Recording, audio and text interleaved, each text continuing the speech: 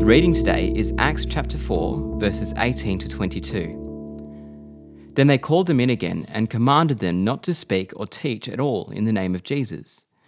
But Peter and John replied, "Which is right in God's eyes, to listen to you or to him? You be the judges.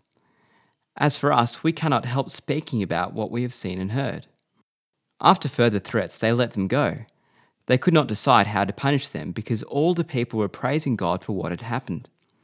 For the man who was miraculously healed was over 40 years old. I recently saw a photo from the front of an official state-approved church in China. On the wall alongside a cross is a picture of Chairman Mao. Mao Tse Tung brutally persecuted Christians and would probably have been appalled at the thought of his picture appearing at the front of a church. This is the reality for Christians across the globe who live in countries where their governments actively oppose the gospel. They are faced with the choice between remaining faithful to Jesus or spiritual compromise. Peter and John are faced with this same choice, but they phrase the dilemma in an awesome question. Which is right in God's eyes, to listen to you or to him? You be the judges.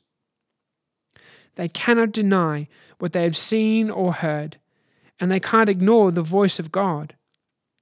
Threats cannot dissuade them from obeying God and proclaiming the gospel with no fear. This creates confusion for their persecutors, and they can't decide how to handle the apostles, so they let them go.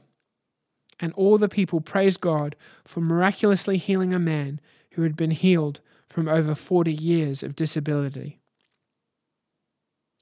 Following God can feel like a constant dilemma. How should we behave?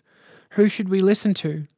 How can we honor and love those whom God has put in power when they ask us to deny our deepest held beliefs? Disciples of Jesus walk by faith and not by sight, and sometimes the correct course of action requires a lot of prayer and a step of faith. Regardless of how we navigate this complex web of forces, our ultimate goal should be to commit to doing what is right in God's eyes and pray, "Thy will be done." Living Lord, thank you that you are holy and righteous. Please forgive us when we compromise our faith and fail to do what is right in your eyes.